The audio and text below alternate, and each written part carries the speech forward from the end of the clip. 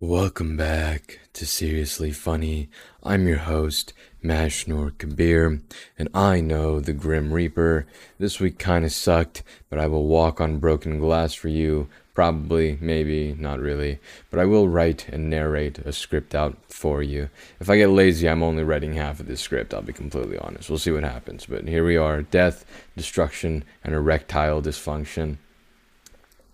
Long ago, in the days before phones and capitalism, there was a prince named Siddhartha Gautama. This prince one day decided, I want to go starve myself to the point of almost dying, and with that he became the Buddha. That isn't the actual story, but hey, you get the point. I've told the story of the Buddha 8 billion times, and I'll tell it again another day probably. Anyways, this Buddha dude, he was pretty cool. He got to enlightenment and stuff. He walked around with a chub in his pants for his entire life after that. And one thing he learned with that chub in his pants while he was meditating was that when he inhaled, his chest and his body overall would go upwards. When he exhaled, his chest and his body would go down. At some point, he opened his eyes and he looked at the trees, the bushes, the animals, the nature, I guess, and he realized that this same pattern exists everywhere. Things go up and then they go down. It's the cycle of everything. A few thousand or 100 years later, some kid named Jasse Onfroy came around, and through his own meditation, observation, and introspection, as we talked about a few weeks ago, all of the information required to be enlightened can be found by yourself, and it must be understood by oneself. But Jasse, better known as XXX Tentacion, found the same thing that the Buddha discovered so many years ago, and he called it creation and evolution. All things create, whether that be your bones making blood cells, trees making fruits, your brain making thoughts, or hookworms making eggs in your small intestine. And all things evolve. You age, the trees get older, and one day the universe collapses back in on itself. Very positive, of course. Wonderful, great time. Creation and evolution will at one point be its own topic of discussion. It's the purpose of life. It's awesome, and I love it, and I love talking about it and contemplating it. It's a marvelous discovery. But here's the part of creation and evolution that isn't usually talked about. When someone asks what's the purpose of life, I answer, creation and evolution. However, that's only 2/3 of the equation. The last part, looking at the title of this episode, is destruction. There can be no creation nor evolution without destruction, and vice versa. This cycle needs every piece in order to function. The reason that I often omit destruction is because most people don't like that part. Destruction is seen as this terrifying and really negative thing. It's not fun to think about for most people, and it'll automatically put a bad taste in people's mouths, especially if they worked in construction and they inhaled a bunch of dust from destruction sites. Then you'll be pretty upset thinking about how you're probably on a first-class trip to lung cancer. Another reason we omit destruction, out of sympathy for the construction workers, of course. But yeah, destruction, it's not well received. Most people consider destruction to be an ending, a period to the sentence, the crash of the wave, an end to the story. But here's the thing, like I said, nothing exists without destruction. You need destruction. Without it, there is no creation. Actually, we can take a look back into your 9th grade science class, or whenever you had earth science. I learned this in 6th and in 9th grade. But we're going back to the most lively thing on the planet, the most riveting of all objects and subjects, rocks, of course. Yes, rocks. We love rocks, and we love the rock cycle, and you bet I'm going to sit here and tell you about that rock cycle, so get ready to have a rock in your pants. It all starts with magma. In the second layer of the earth, the mantle, the largest layer of the earth, there's magma in there, and sometimes the tectonic plates of the earth split enough for the magma to seep through into the crest.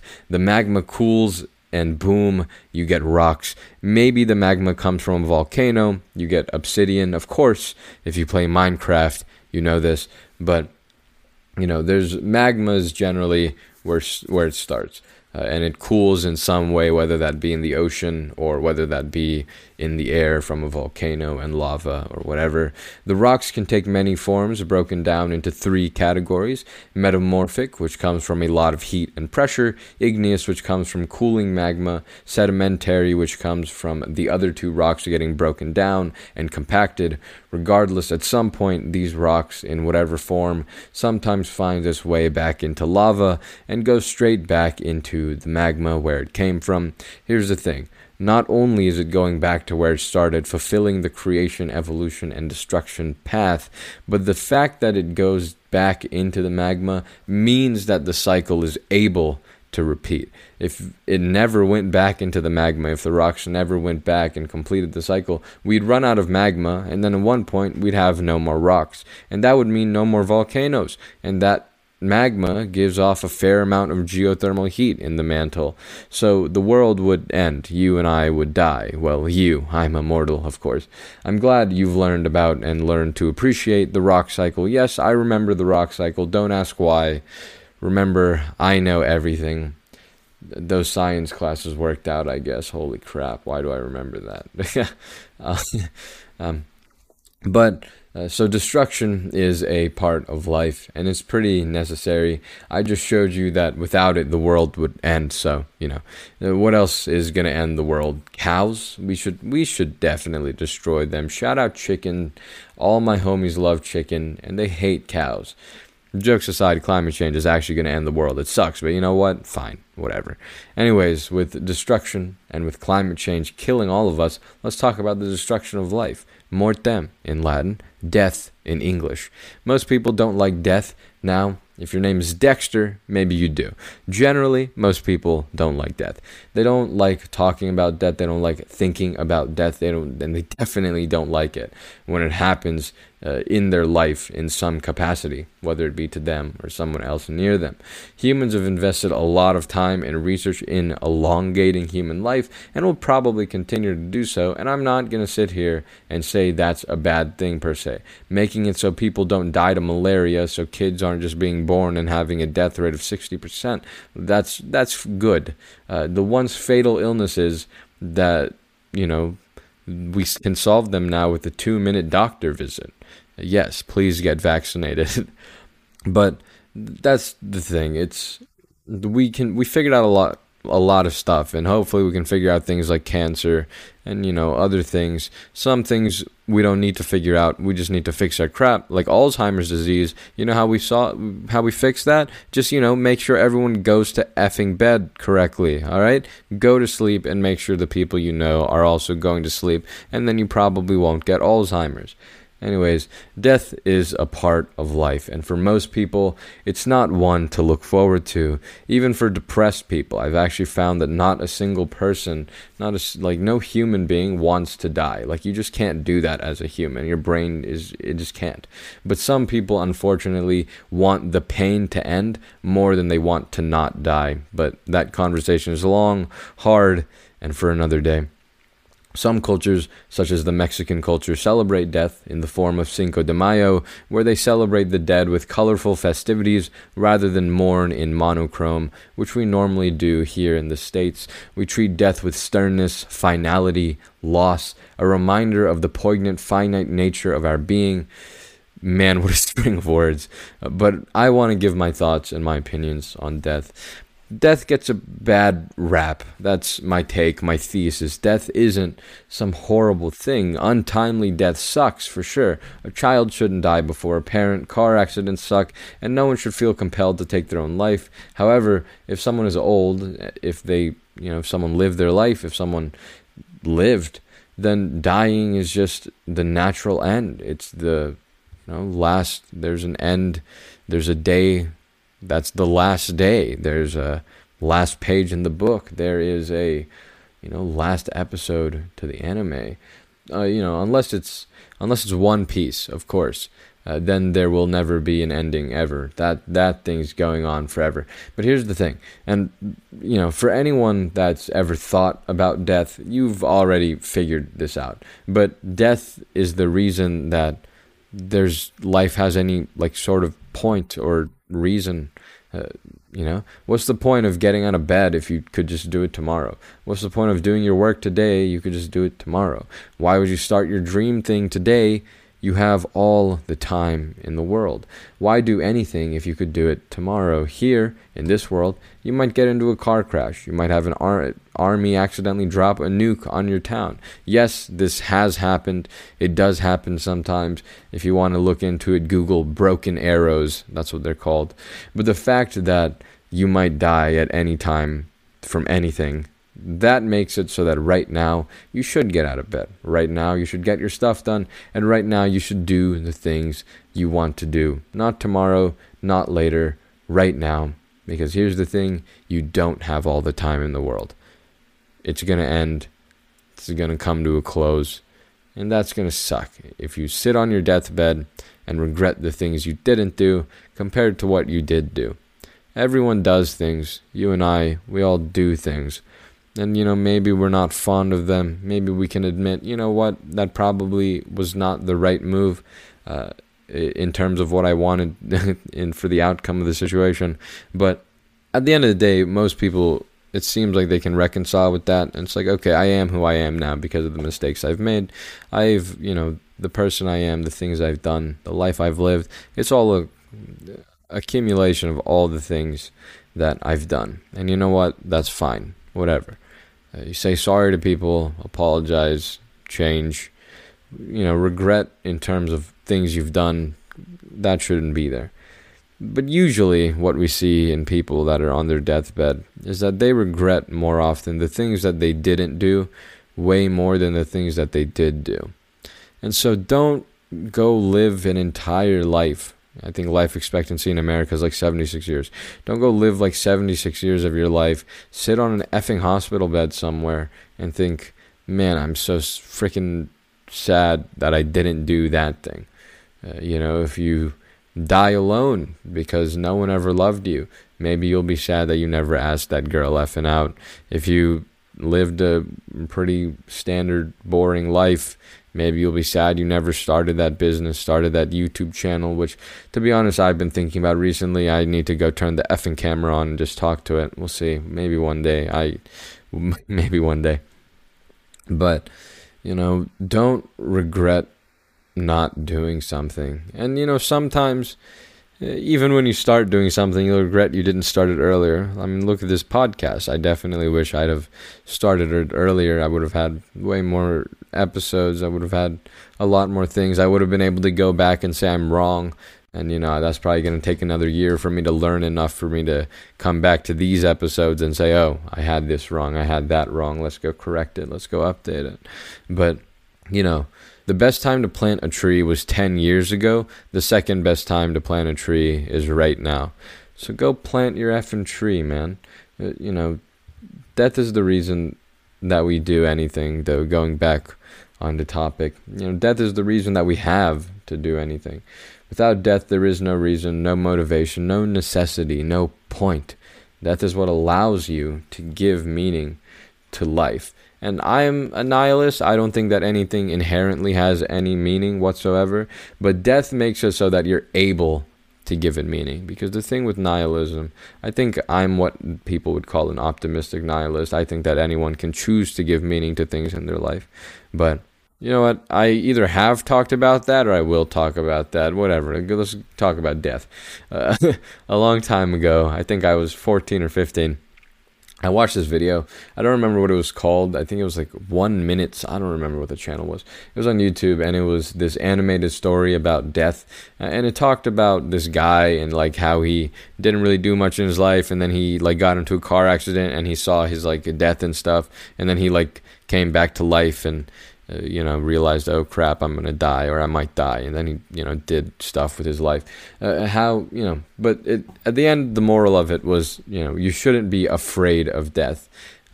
Not only is it like, hey, you're gonna die one day, make sure you do the things you want to, but it was also, don't be afraid of it either.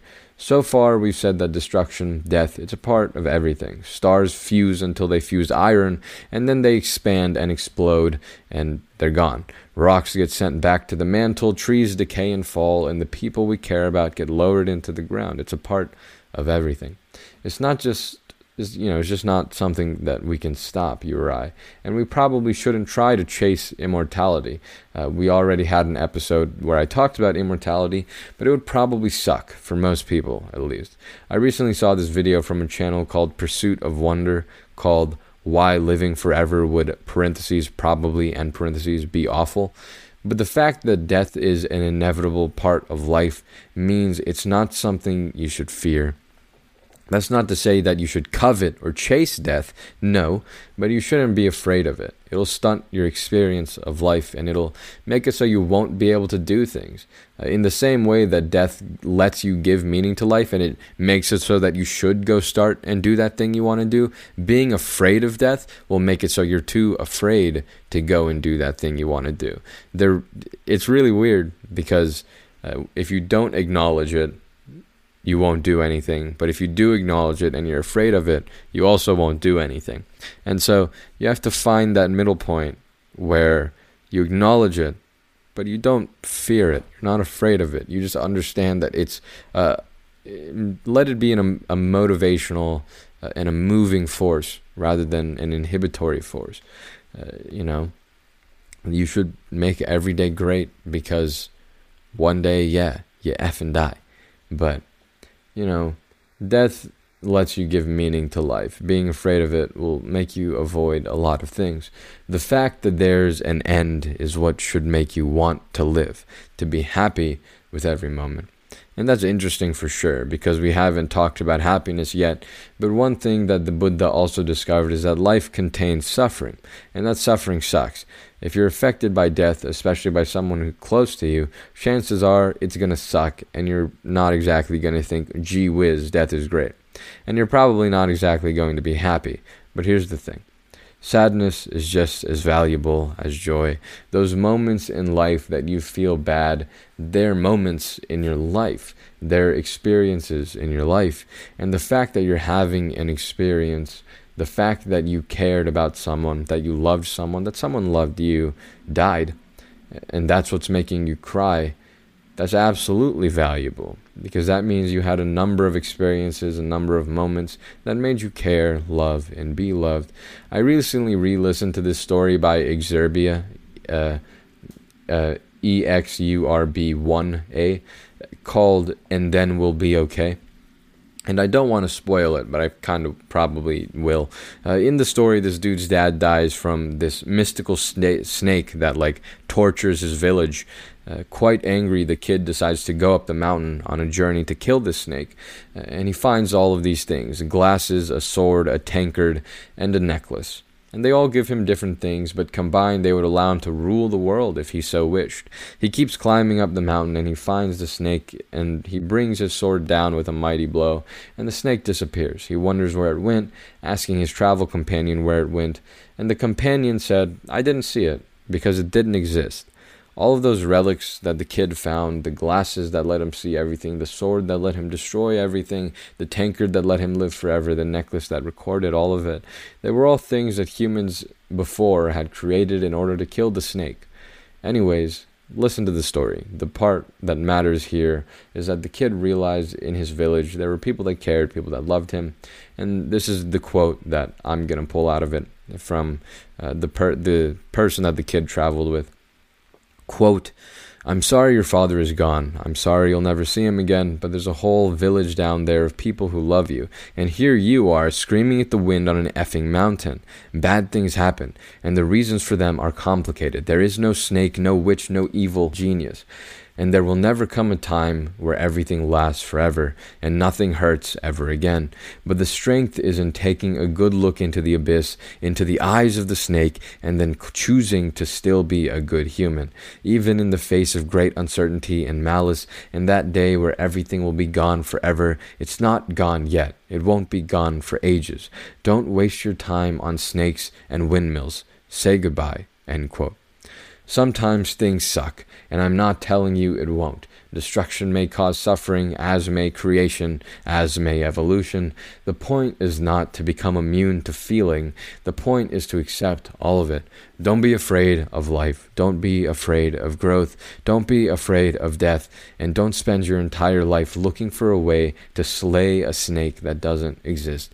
Sure, things end. Situations end. High school ends. College ends. And yes, life ends. But until your life ends, what stays with you are the experiences and the memories. You will always have them, and no one can take them away from you.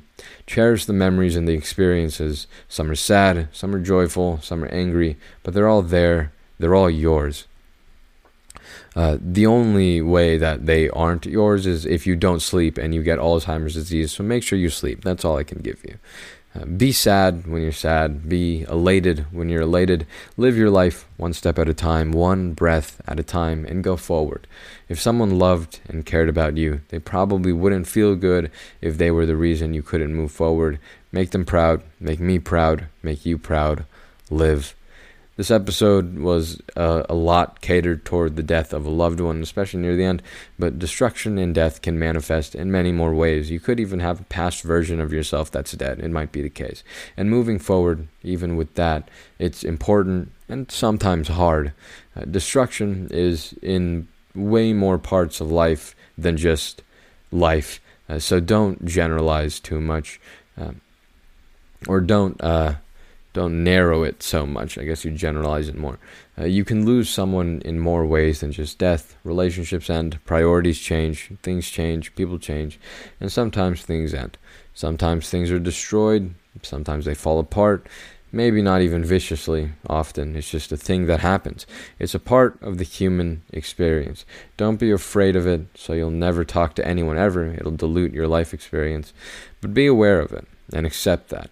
You may still be sad, but what can we say? It's life. And scene. I finished Your Lie in April. I haven't watched much else because life cucked me in the past week, but I started rewatching Seven Deadly Sins, so that's going to be fun. Music. Tekka made the deluxe version of his album. I didn't really listen to it.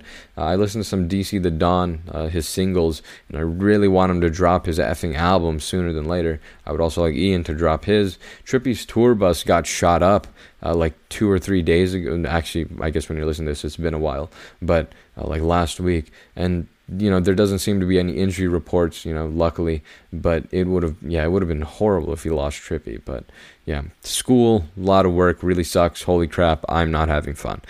By the time this comes out, though, Apple will have had their iPhone event, which is exciting, but I want the Mac event because I'm planning to switch to a MacBook Pro, hopefully a 14-inch, and so hopefully we'll do that. But that event will probably be in, I want to say October, but it'll probably be November. We'll see.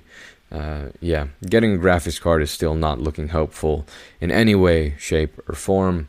However, that's all for this episode of Seriously Funny. It was a little bit more of a downer. I think I made jokes in this one, but my voice didn't change much. I think I was pretty monotone the entire way through.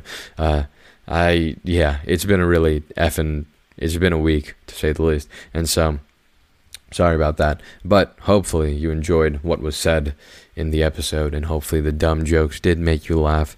And so if that's the case, please share this episode with someone you think could use it, or just share it with someone in general, just so I can get more money and views, I guess.